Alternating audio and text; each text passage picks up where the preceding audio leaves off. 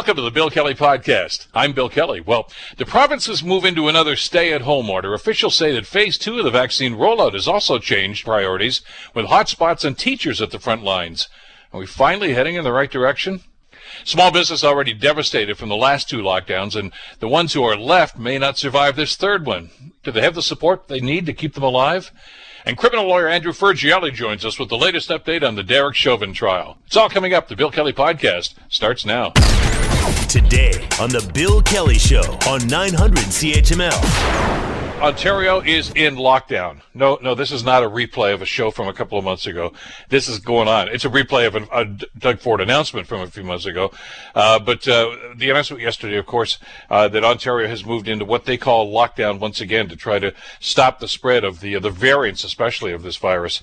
And it's the third such state of emergency in the last little while. Global's Brianna Carnegie has the details. Premier Doug Ford is stressing the need to limit mobility and get vaccines into arms. On the advice of the Chief Medical Officer of Health, I'm declaring a state of emergency. His government is restricting most non-essential retail businesses to curbside pickup or delivery. Big box stores, too, will be limited to only sell essential items. I know this is tough on businesses, but I promise we will continue to have your backs. Enforcement will be ramped up and rapid testing will be deployed in key sectors. Schools are to remain open, but only in areas permitted by local medical officers of health.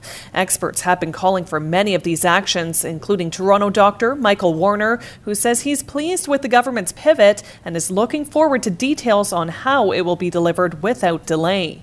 Brianna Carnegie, Global News. A lot of criticism, a few pats on the back, I guess, for the move that the Ford government made about this yesterday. So what is the impact going to be? And this is actually going to get the job done to try to beat this curve down. We're heading into summer weather. It's nicer weather. We want to be outdoors more. We want to be out with other people. And, well, we're being told no, it's going to be at least another 4 weeks before that can happen. Joining us to talk about this is Dr. Timothy Sly. Dr. Sly is an epidemiologist and Professor Emeritus in the School of Population and Public Health with Ryerson University. Doctor, so good to have you back on the program. Thanks so much for the time today. Pleased to be here, Bill. Let me ask you about timing on this, and look at the numbers here, and we talked to healthcare officials about the impact this is having on ERs especially, and of course on ICU units. Isn't this something the province and the Premier should have done 3 months ago when his panel of experts suggested that's what had to be done? Oh, my goodness. It's good to hear you say that. Absolutely. No question at all. Most people have been saying that this should have been happening, months ago. I think there's a better word than weeks. Much of this could have been avoided. We couldn't have predicted the impact of these variants, which are particularly nasty, but some of the defense against the variants could well have been brought in ages ago. And I mean, I'm just basing this on conversations I've had with a number of your colleagues since then. And I'm working from home. I have been since March of last year, and I'm getting frustrated by this, and I'm getting frustrated by the restrictions. And when they shut things down around Christmas and the beginning of the new year, yeah, it bugged me too. But the experts and many of your colleagues were advising the government at the time. I know this stinks, but if you just do this, a good hard lockdown for maybe 3 weeks, they said, you got a chance to make sure this thing doesn't spread like wildfire. And he ignored that advice. And as a matter of fact, he went down the other road and started reopening. Oh, absolutely. I'm a student of the old SARS-1 outbreak. You may remember that, yes. 2003. And reading the Dutch Justice Judge Campbell's report on that, and written in 2006, he was saying, whatever you do, if Ontario has another health crisis in the future, let's not make these 7 horrible mistakes again. And if you go down that list, we've made just about every one of those mistakes again. That's the real problem. What we do see some good news here. I mean, we're sick and tired of talking about the bad news. There's so much bad news. About the stuff, we've got good stuff happening here. I see, for example, instead of making people get out to the 6 or 9 vaccination centers in convention centers and so on, at least now we're bringing vaccination to the neighborhoods that really need them in local fire holes and churches and places like that, and mobile clinics. That's excellent stuff. That should have happened a long time ago. In terms of vaccination, we're moving up in the numbers, but we're still way down the list of the countries. I think Uruguay is better than us. Serbia is better than us. Chile is doing better in terms of vaccination. We've got about 16% of our people have got at least one vaccine shot out there. Israel is 62. United Kingdom is 48. Even the United States is 23%. You know, they were the raging dumpster fire, if you remember, at about this time last year. And yet they're doing far better than we are in terms of the proportion vaccinated. And I want to talk about the efficacy of this, because I know the Premier, even yesterday during his announcement, once again was chastising the federal government and saying, look, we're just not getting the vaccines. And there's a legitimate criticism there. I mean, let's face it, the procurement was not what we expected it to be, and it did leave a lot of the areas of the country short. But in a situation like that, though, Doctor, is it not incumbent upon the government, and I'm talking about the provincial governments who are in charge of making sure the vaccines get out there, to be strategic in where they actually move these vaccines? I mean, I understand their initial program was going to be, this is going to be based on age demographics, and we're working down that list. But now we're finding out, for instance, as you mentioned now, these variants are affecting younger people. They're not getting vaccinated. Frontline workers weren't getting vaccinated. Teachers weren't getting vaccinated. It's great that they've changed their attitude toward this, and they're going out into the community right now. But again, is that a strategy that we should have employed a long time ago? Oh, Bill, you're hitting it right on the head every time here. My goodness. Yeah, initially we put most of the emphasis on the second of the most needy group. In other words, it was the receivers. You know, the people who were most likely to die if they become infected. And so, you know, a year ago it was the people in long-term care. By all means, pull out all the stops. Let's get them vaccinated. Sure. And less effect on the what I would call the transmitters, the potential transmitters. Now we've got the long-term care people pretty much under control to some degree, but we now need to be asking who's able to pass it on. If they become infected, they can now pass it on to 4, 6, 14, 23 other people.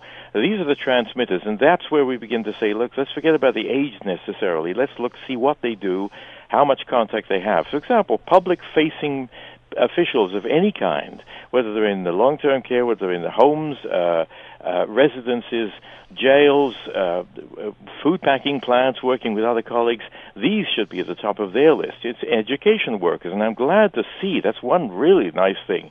Maybe there's some pressure there that seem to work. Educational workers now in high-risk areas are all likely to vaccinate, regardless of age. Asymptomatic testing. I've got right here, for example, an analysis I did of the asymptomatic program in schools. Right? This isn't the kids that are ill, and in both these things here, both these the last week and the week before, Hamilton, Wentworth are very, very close to the top of the list in terms of sharp increases in the detection of virus-positive kids who have no symptoms at all. Now, that's a red flag for me, and for most epi people are going to say this is an indication it's moving around. I didn't see any specific indication about asymptomatic testing. I believe the program will be increasing, but I'm not sure where they're going to be using the results. Yeah, the story we're hearing here in the Hamilton area, of course, is that these kids probably are not going back to school after their break coming up in just a couple of days now. That they're probably going to keep them out of there, and it's because of statistics like that. But we're reacting after the fact, and I guess that's what bothers me is, you know, did the numbers have to get this high?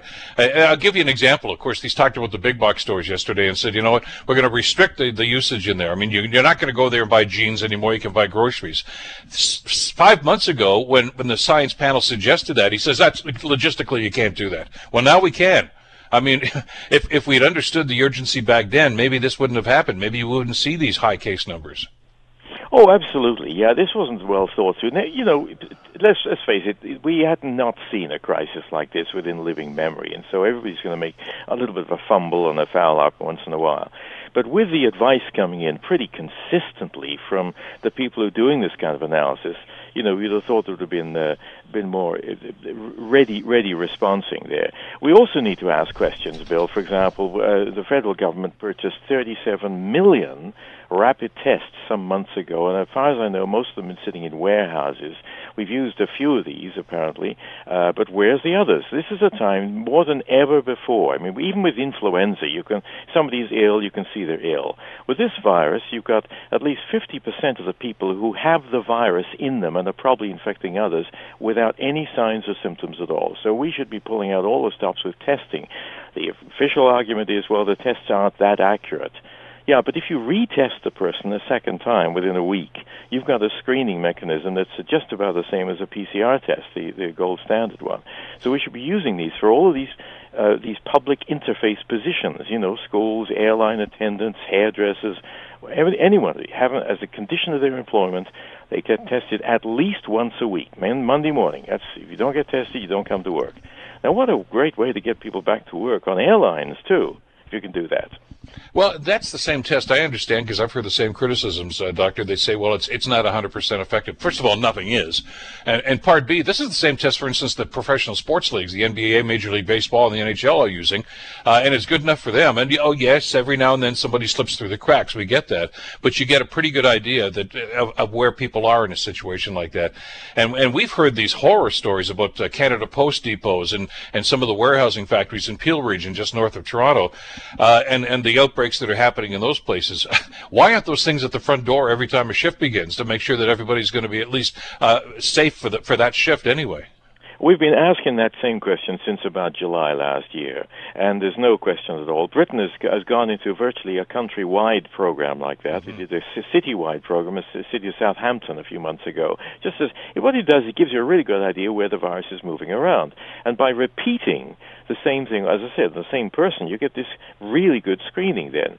And one of the things that Justice Campbell said for SARS-1, he said one of the biggest mistakes that Ontario made back then was waiting until whatever procedure was suggested, waiting until it's 100% effective. And you just said it yourself.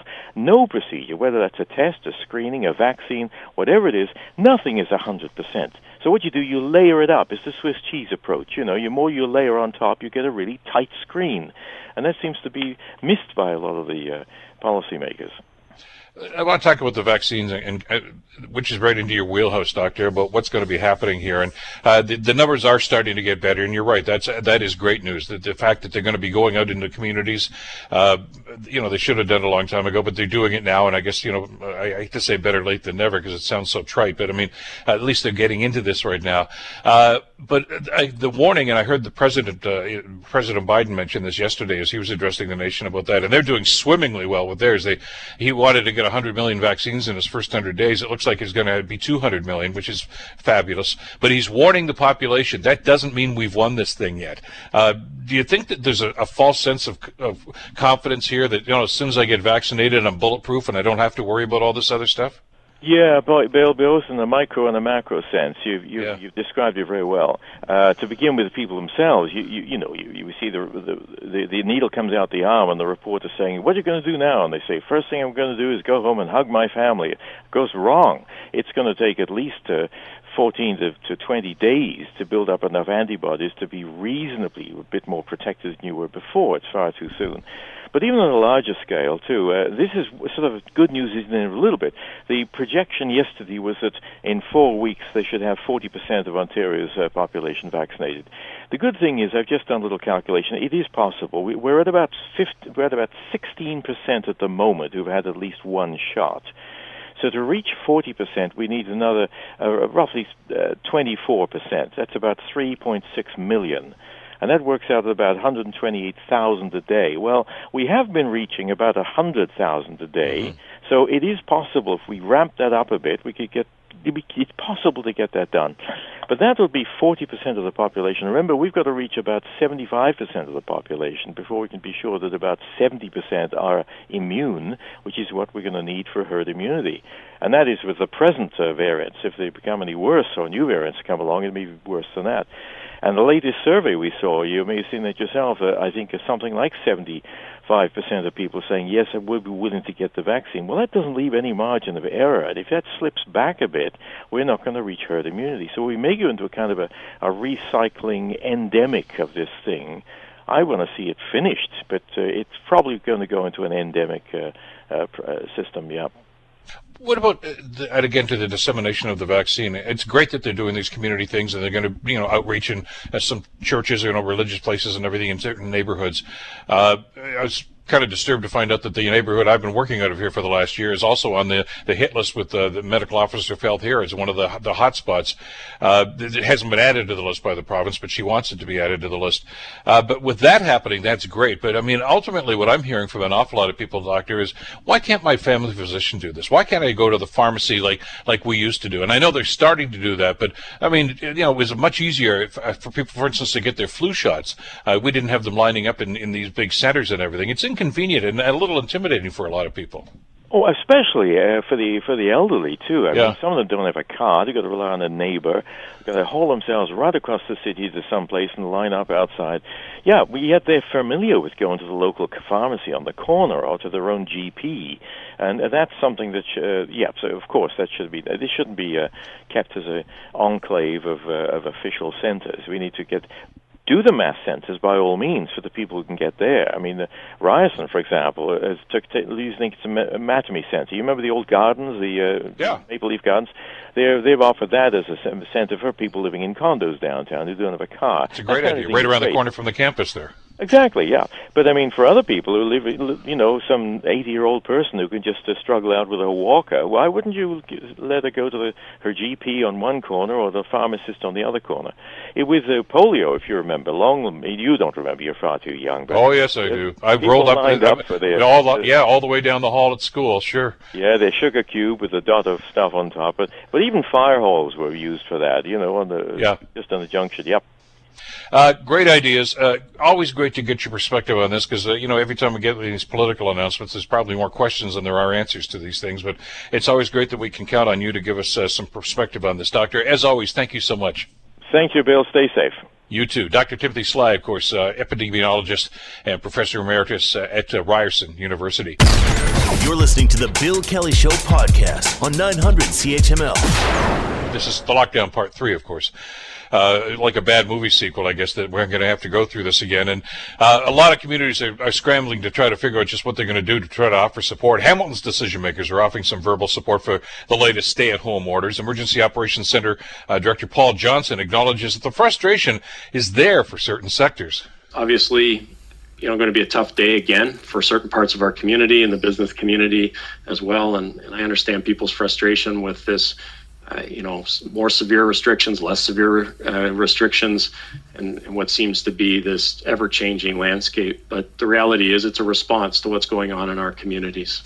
Is it the right response, and what kind of an impact is it going to have? A lot of questions, as we mentioned, after the announcement yesterday. Joining us to talk about that is Jasmin Guenette, who is the Vice President of National Affairs for the Canadian Federation of Independent Businesses. Jasmin, thank you so much for the time. Glad you could be with us today.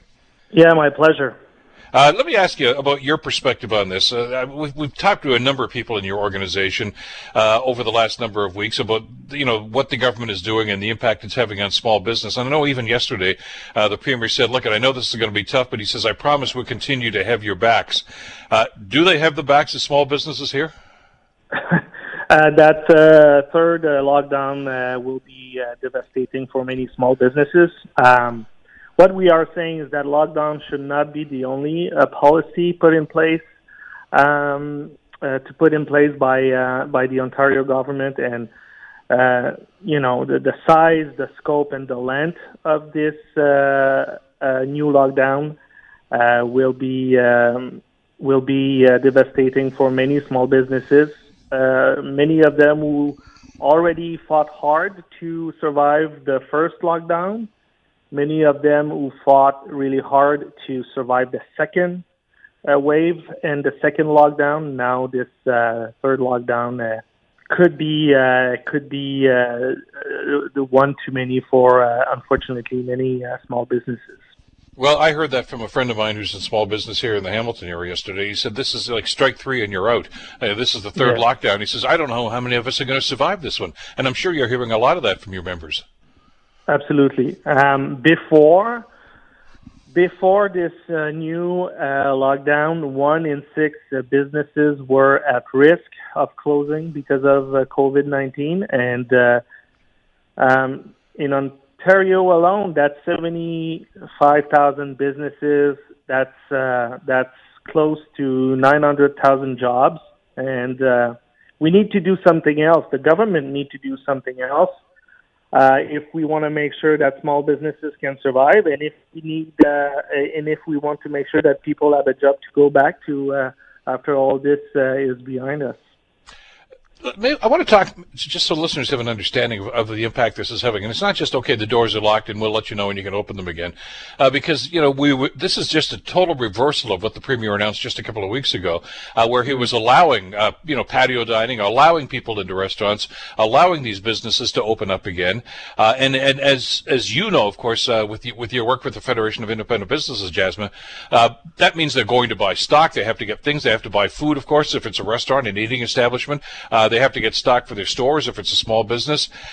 What do they do with this stuff? All of a sudden, they're told you can't open today. And they were given basically 24 hours notice on this.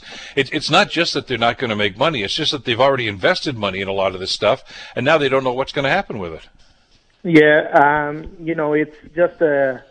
it's just a couple of hours notice, right? And so you have little time to talk to your employees. You need to let the people that works for you, that the new measures are in place and how it will impact them. You need to talk to your suppliers, make sure that everything is in order with them as well. And you're right, many businesses have bought inventories, and many of them will lose that inventory. So it's not only the doors are closed, but you are stuck with all these inventory supplies, and the government announced the new lockdown, this forced lockdown, without any new financial support. So it's really unfortunate that the same government that is pushing many of those businesses to the verge of bankruptcy announced a new lockdown just a couple of hours notice without any new financial support. And businesses already struggling with cash flow are just going to be in a more difficult situation as of this morning and for the next 4 weeks. I guess one of the other things that bothers an awful lot of the small businesses I've talked to, and this has been going on, as you say, for the third wave now, is where's the justification for this? I mean, even yesterday, I know the Premier was going on and said, Easter weekend, he said, all these people going to the malls. What do you people do and go to the malls? Well, they're there, Mr. Premier, because you said they could. I mean, he left the malls open. And of course people are going to gravitate to that because they want to get out and do some shopping. And by all means, we were told that, all the quotas that they were supposed to do in those malls were being maintained. But he's chastising people for following the rules that he set up 2 weeks ago.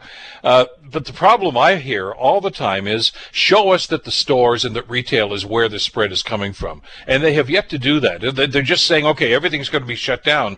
But we don't even know if this is going to be effective because we don't know. There's no data that shows that going into that small businesses in whatever city or town you're in is actually contributing to the spread.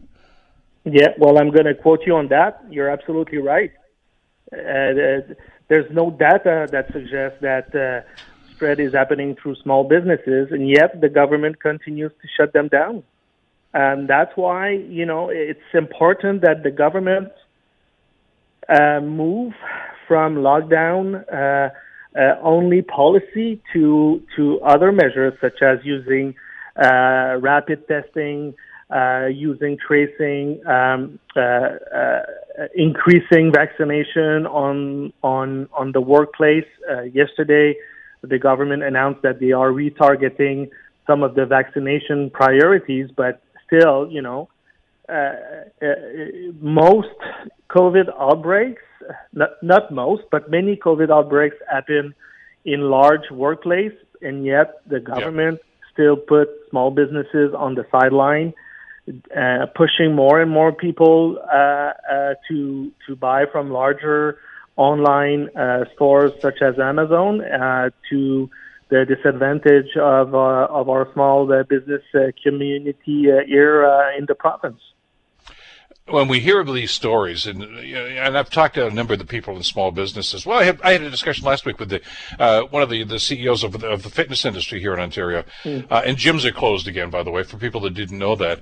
And they said, he said, do you understand the precautions we already take? Even before the pandemic, everybody had to wipe down every piece of equipment before and after they used it. Those cleaners were there. Anybody that's been to a gym knows that. And he said, we've increased that. We've done the separation, the physical distancing, the mask wearing in the gym. Show me. And I know there was a horrendous outbreak in Hamilton, of course, at one of those spin centers last year during the first wave of the pandemic, but we haven't heard many stories, if any, in that particular facility and those kinds of facilities since then, because they've taken precautions, as restaurants have, as other places have, yet they just throw a blanket over everybody, Jasmin, and say, okay, you guys are shut, that's it. Yeah, and gyms have been locked down for 299 days in Ontario since the pandemic began. This is unacceptable. Indoor restaurant dining has been locked down for 300 days since the pandemic began. The small business community want the government to consider other measures. 80% of our members say that the government need to be more creative, and so we ask the Ontario government to keep a minimum of 20% capacity limit in all small businesses, whether it's gym or retail. It's important to increase, as I said, the use of rapid testing. 2/3 of small business would want to consider using those rapid tests if it means to stay open. And so a lot of small businesses feel like they are the scapegoat of this pandemic, and I'm afraid that thousands will not survive this third lockdown. Well, I get frustrated because I just wonder if the people that are making the decisions in these boardrooms at Queen's Park actually understand what's going on the streets. I'll give you an example. This past weekend, I went to our favorite fish store, and it's all fresh fish, and as a matter of fact, they supply a number of restaurants and a little place that we know of. And this is before the lockdown was even announced. They had to sign up, limit of 2 customers in the store at once. Only 2 people in the city. You had to wait outside if there were more than 2 people or 2 people in there. Had to wear masks. So hygiene, they've got the plexiglass mask things up there, and the business was doing fine. I mean, people were waiting because they liked the product, and they were doing fine. Now, as of today, those doors are shut. They've got a whole big back room full of fresh fish because that's what they specialize in. I guess it's going to go bad. I guess they have to throw it in the dumpster. They don't know what they're going to do with this in a situation like this now, and they were complying. And they're not part of the problem, yet they're one of these businesses that have been told to shut their doors until further notice. In the vast majority of businesses, the vast majority of small businesses comply. Yeah, and they want to make sure that first their business is safe for them and for their employees, and they want to make sure that their business is safe for all their customers. You visit any small businesses since the beginning of the pandemic, and they have put in place measures to make sure that it's safe to visit them. My own local gym, when it was open, you train wearing the mask, you clean your equipment before and after, and they monitor you. They want to make sure that you do your part. And yet, yesterday, Doug Ford said, "You guys invested in equipment. You guys invested in inventories. You follow the rule.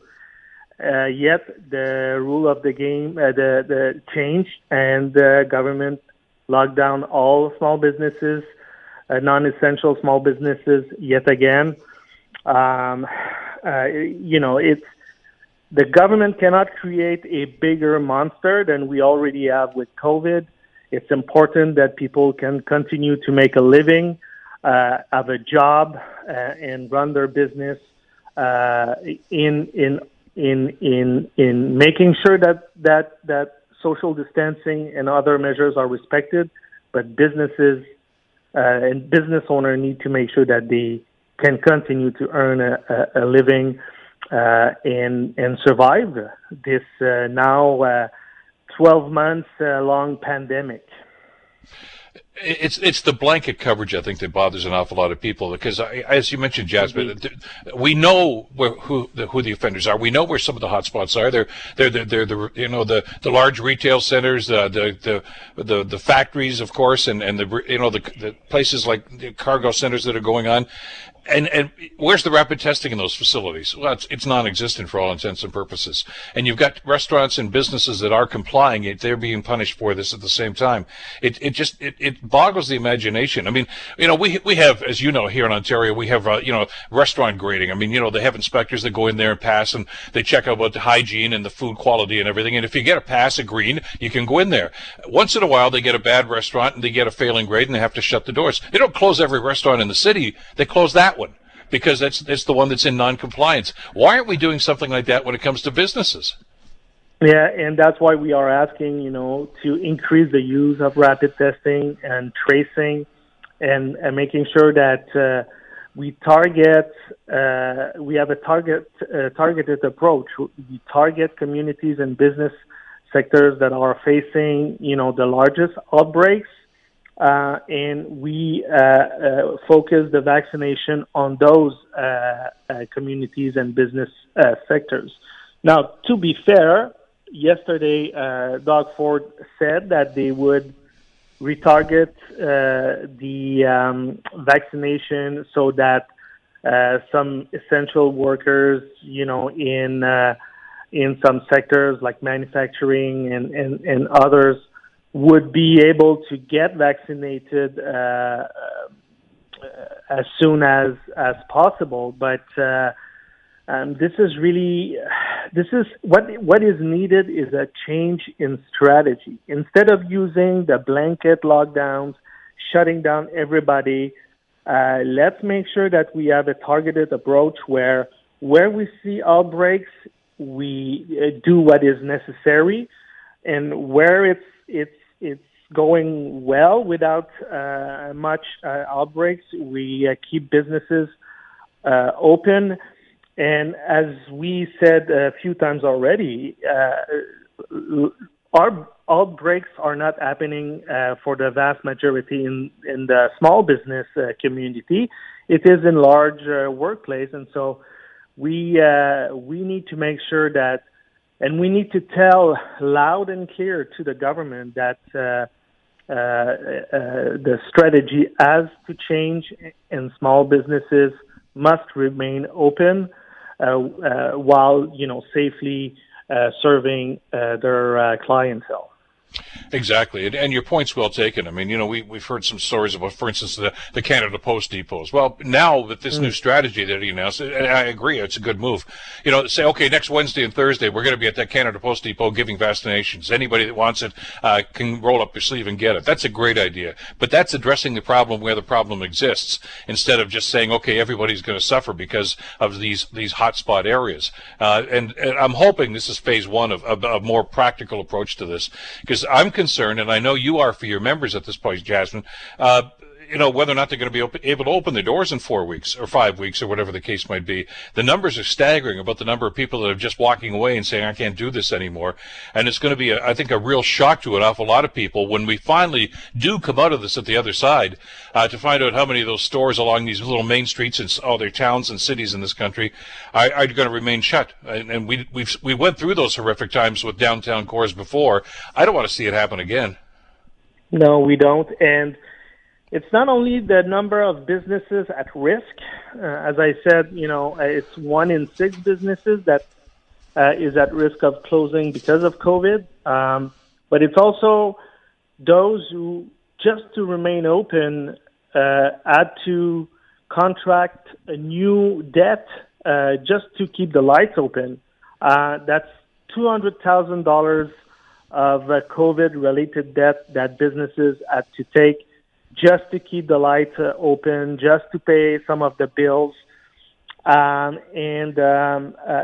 It's 70%, in fact, it's 73% of all small businesses that had to take on debt to survive the pandemic up to now. And so the longer we have lockdowns like the one we have now here in Ontario, the bigger that debt will become, and the more businesses will not be able to make it. And so it's really important that government, as I said already many times, change its strategy and ensure that most small businesses can survive.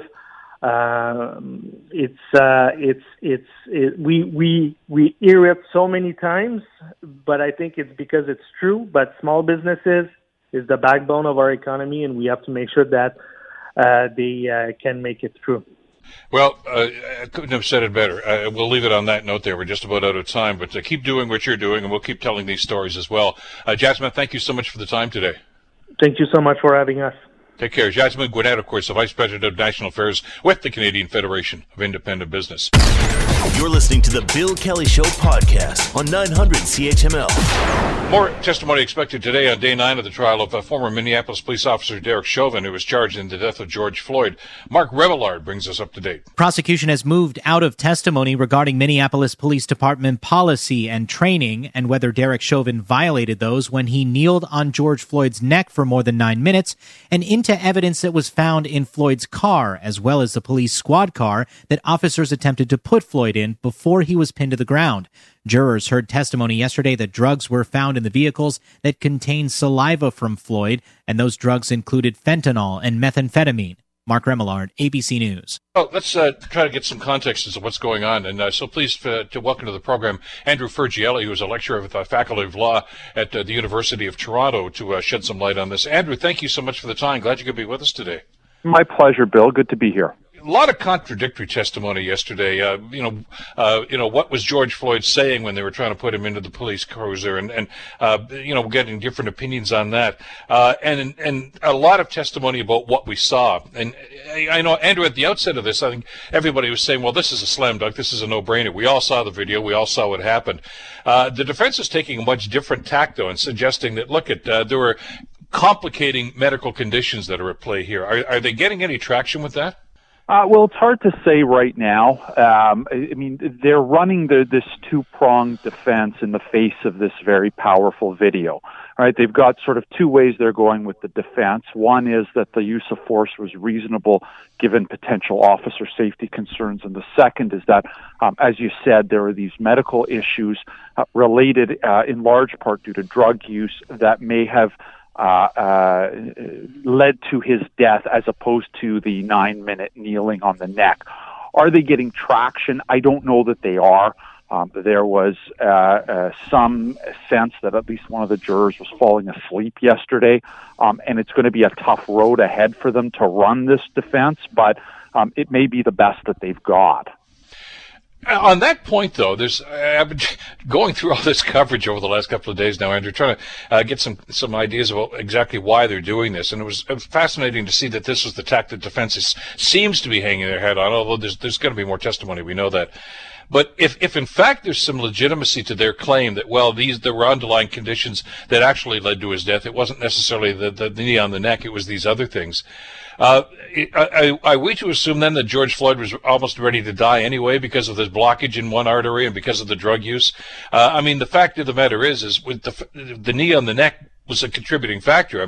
There may have been underlying conditions, but if they couldn't breathe because if there was no knee on the neck, would George Floyd be still with us? Exactly, and that's why it's such a hard road for the defense to travel on with this tactic. The test for causation, it's important to keep that in mind. It's that the action, the assault, has to be a significant contributing factor to the death. And based on what we've heard so far, it's very hard to say that whether there was going to be a knee on the neck or not, this man was going to die. A lot of that, quite frankly, I think for a lot of your listeners is going to fly in the face of common sense. Yeah. The knee on the neck, 9 minutes, and the man dies. It's going to be very hard for the prosecution, or for the defense, to say at the end of that didn't play a significant contributing factor. And we come back, though, to what else do they have to run in the face of that video. Yeah, because I'm trying to think of examples here, and I mean, if somebody's driving down the road and they hit and sadly kill somebody, and they say, well, look, if the guy had a terminal disease anyway, you're still charged with vehicular homicide or something. I mean, they say, oh, well, it was inevitable. No, it's not in situations like that. So I was really interested to see that this is what they've done to try to complicate matters here, to try to put this in here. And I agree with you. I mean, it's the testimony that I've watched and the coverage that I've watched over the last little while. I don't know that with that sort of a technicality that they're going to convince the jurors. I think, as you mentioned, this is the second day now that there's only 2 reporters allowed in the court. Of course, one video and one doing digital. And they said both times the juries are falling asleep on this. So it's not captivating evidence, is it? No, it's a very technical evidence. I mean, yesterday was a good example of how trials can really, I hate to use the word get bogged down, but they sort of do in a lot of technical evidence. Yesterday you had a lot of evidence about drug usage and what George Floyd was saying on the video, and then a lot of technical evidence on use of force policies. And the problem for the defense, and I suppose for the trial as a whole, is that comes in the aftermath of incredibly gripping evidence in the video and then the civilians that were there as well. I mean, that's going to keep everybody's attention. Coming in the shadow of that, this evidence is going to be more of a slog. And that video obviously is what the prosecution is going to hang their hat on, and they seem to be obviously working on that. You can bring up 8-10 different experts about use of force in situations like this, Andrew, but and 9 of them could be from the defense and 9 could be from the prosecution team on this. I mean, I understand that there are standards and this is what they keep telling us about, but it's to a certain extent in the eye of the beholder. And I guess the defense argument here is, well, you weren't there, you don't understand the threat that these officers felt that they were in, and they suggest that was a mitigating factor.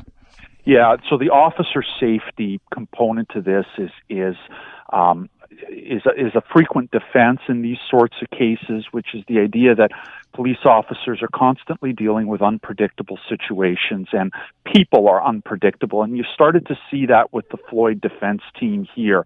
The questioning of, you had Floyd at one point somewhat resisting the arrest before getting into the cruiser at the front end before the 9 minutes. And the defense arguing, well, given that, you had a person who was unpredictable and could at any time have become difficult or an officer safety threat. The problem the defense is going to have with that, no matter how many experts, as you say, you're lining up on either side, is the length of time that the man is compliant and then not moving in the video. And we keep coming back to the video, Bill. And there's a reason for that. It's as powerful a piece of evidence as can be put into play into a courtroom. And at the end of the day, as you say, the jury's going to make what they will of it. Interesting section yesterday. They played the video of the officers actually trying to put him into the vehicle before they actually went to put him down on the ground. And Floyd was resisting. And it's very well. There's a piece of tape that they played time and time again. They got 2 different interpretations. The defense are saying that he says, that I ain't doing no drugs. The prosecution are saying that I took too many drugs. I ate too many drugs. I watched it probably 5 or 6 times last night. I couldn't make it out. Is when something like that is presented, and again, I guess it depends on how you approach this and how many times you say this, because there's one incident here where one of the eyewitnesses said at first agreed with the defense and then changed his mind after listening to it 2 or 3 more times and said, no, I think this is actually what he said. So how solid a piece of evidence is that? If it's that valuable, that it really depends on who you ask at the time. Yeah, and it may seem odd at first to hear that a witness did that, saying on the stand, saying, now that I'm listening to it a few more times, I'm actually going to change my evidence. That happens when you have audio that's not clear, but the law on it is clear. It's for the jury to decide what's said. The jury can go back and say, we agree with the prosecution, and what he said was, I ain't done no drugs. We agree with the defense and their interpretation, or we just can't make it out and determine based on not being able to make out what's said, what to do with the charges anyway. So it's for them to decide at the end. Each side is going to urge interpretations on for them. The impact of it at the end of the day, it remains to be seen. There was one piece that was audible, and that was, and again, because the officers are maintaining that Floyd was resisting arrest and would not go into the police vehicle. But it's pretty clear. You can hear him saying, "I don't want to get COVID again." He did have COVID, as we found out later on, and he says, "I'm claustrophobic. I can't get in there." Are those mitigating factors to suggest that maybe he wasn't resisting? Maybe he was just concerned about his own health? I think a lot of jurors, there's a strong chance they're going to take it this way. I think when you have a classic sort of resisting of arrest, you don't have sort of these cogent factors that an individual puts out in the heat of the moment that's captured, which is one of the really striking things now about the proliferation of police body cameras and cell phone cameras from people filming. You have this idea of a resisting arrest being a very violent action and a violent set of events. And here you have an individual who is resisting, who's not wanting to get into the vehicle, but is putting out these rationales for it that I would think for at least some of the jurors would hold some sway.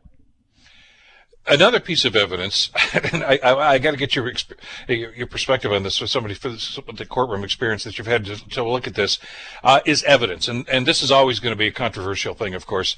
Apparently, an initial search of the police car that Floyd was in found nothing in the way of narcotics or drugs or anything like this. A second search, weeks later, all of a sudden they came up with a drug that they said had his DNA on it. Does that raise a red flag for you?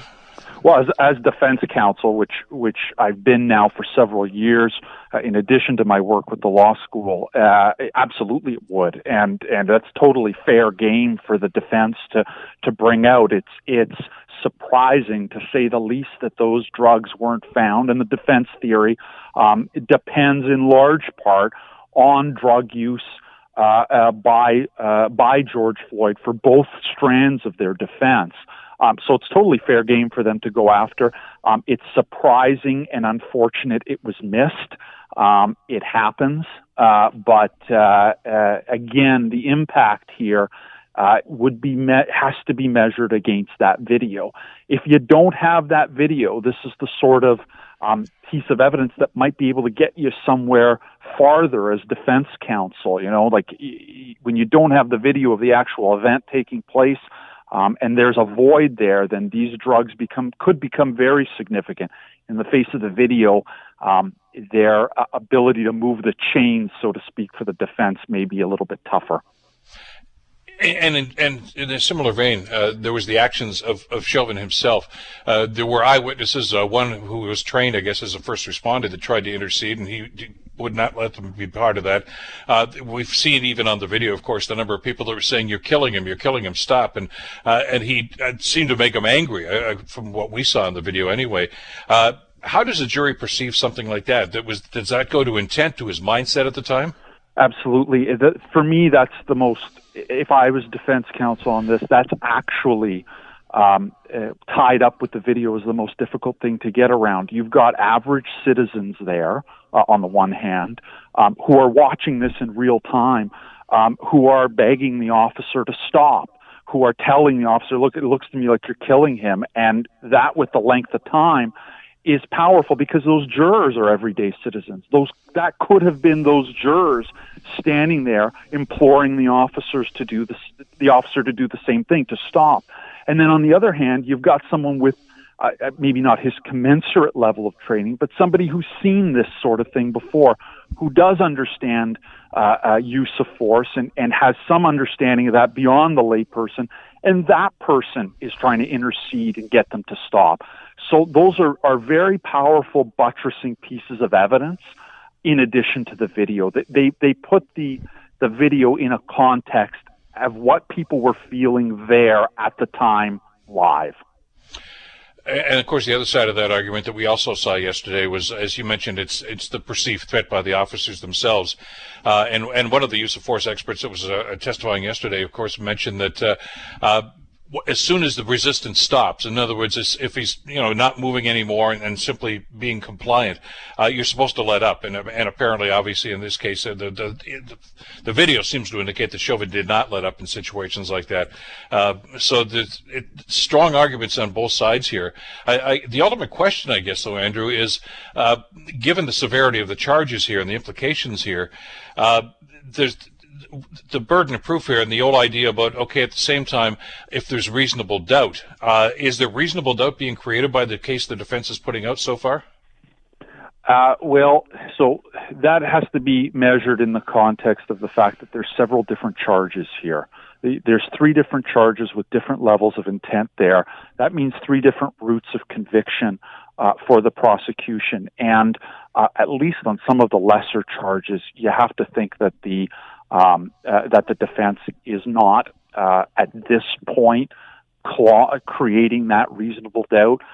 And a good parallel on that point would be, as you'll well remember, Bill, the Sammy Yatim, James Furgiuele case, yes, where you had multiple routes to conviction, and the defense was able to raise a reasonable doubt on the murder charge. That at that moment when he shot, there was some reasonable doubt that he didn't have the intent to kill, or that James Furgiuele was acting reasonably in the course of his duty, but not for the attempted murder charge after the initial volley of shots. Here, the defense may be able to get some jurors to find a reasonable doubt on the second-degree murder charge, but on the lower charges, where the standard of intent is lower, I don't know that they're getting there yet. It's still early in the trial, but it's a really hard road for them to go on to get a full acquittal here. Andrew, quick point, because I saw a lot of comments about this on social media from people that were following the activities in the courtroom yesterday as well. There were moments when the judge and the lawyers actually put headphones on and seemed oblivious to what was going on in the courtroom, and they're wondering, hey, what's going on here? Who's talking about what and what are they saying here? My initial explanation that I heard from somebody with legal expertise said that's just a sidebar. It's just that because this is a COVID trial, it's just being done differently. Is that your read on it too? Yeah. So American law here is different than Canadian law. In Canadian law, your objections are done out loud in open court. There is no sidebar. There is no private discussion between counsel and the judge. So courtroom observers can hear if there's an objection to a question or if there's a legal issue to be litigated, everybody in the courtroom can hear it. In America, it's different. The lawyers would generally walk up to the judge and in lower voices make their pitches, and then the judge would make a ruling, and courtroom observers wouldn't get the chance to hear that. Given COVID, you don't want people standing too close together, so they're just doing it through headphones and microphone. Lots of stuff going on here, and boy, it's great to have a perspective from somebody who spends some time in the courtroom and knows exactly what happens, and give us some perspective on this, because it's a very important trial, and the ramifications, of course, will be significant for some time to come. Andrew, thank you so much for this today. I really do appreciate it. Stay well, and hopefully we'll talk again soon. You as well. Anytime, Bill. Good to be here. Appreciate it. Andrew Furgiuele, of course, a lecturer, faculty of law, and, of course, defense attorney for many, many years, of course, here in the Southern Ontario area. The Bill Kelly Show, weekdays from 9 to noon on 900 CHML. The Bill Kelly Podcast is available on Apple Podcast, Google Podcast, or wherever you get your podcasts from. You can also listen to The Bill Kelly Show weekdays from 9 till noon on 900 CHML. I'm Bill Kelly. Thanks again for listening. And don't forget to subscribe to the podcast. It's free, so you never miss an episode. And make sure that you rate and review.